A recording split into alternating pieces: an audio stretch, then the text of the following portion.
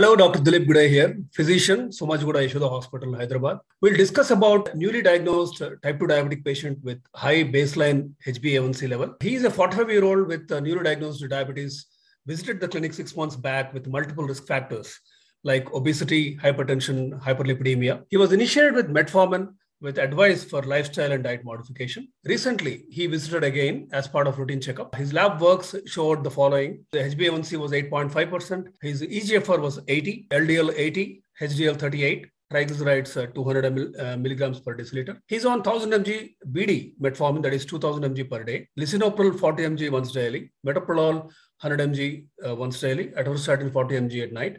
Aspirin 75 mg.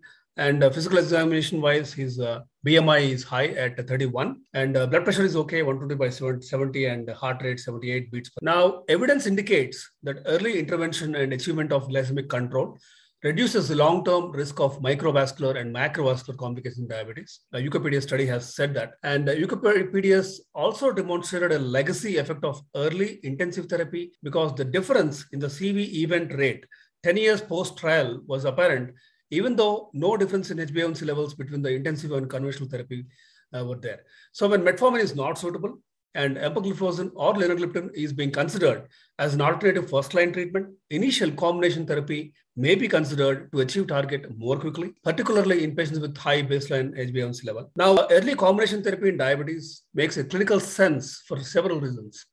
First, a meta-analysis demonstrated that early use of combination therapy significantly increases the likelihood of achieving the glycemic target of HbA1c less than 7% compared with metformin monotherapy. For patients with A1c 1.5% above goal at diagnosis, ADA and EASD guidelines recommend first-line treatment with a dual combination and a SGLT2 inhibitor as first post-metformin treatment in patients with established cardiovascular disease, heart failure, chronic kidney disease. Now, EMPA and LINA combination with complementary mechanism and pleiotropic benefits may be suitable option across a range of patients, including those with established ASCVD or high risk, established heart failure or CKD due to tolerability of the combination, in addition to the potential benefits of empagliflozin on cardiovascular and renal outcomes, and no increased risk of heart failure with either agent. According to study, early achievement of HbA1c goal, that is less than 7%, with EMPA and LINA could reach target HbA1c at 12 weeks compared to monotherapies. HbA1c decrements by EMPA-LINA, that is especially 25/5, has demonstrated 1.81% A1c reduction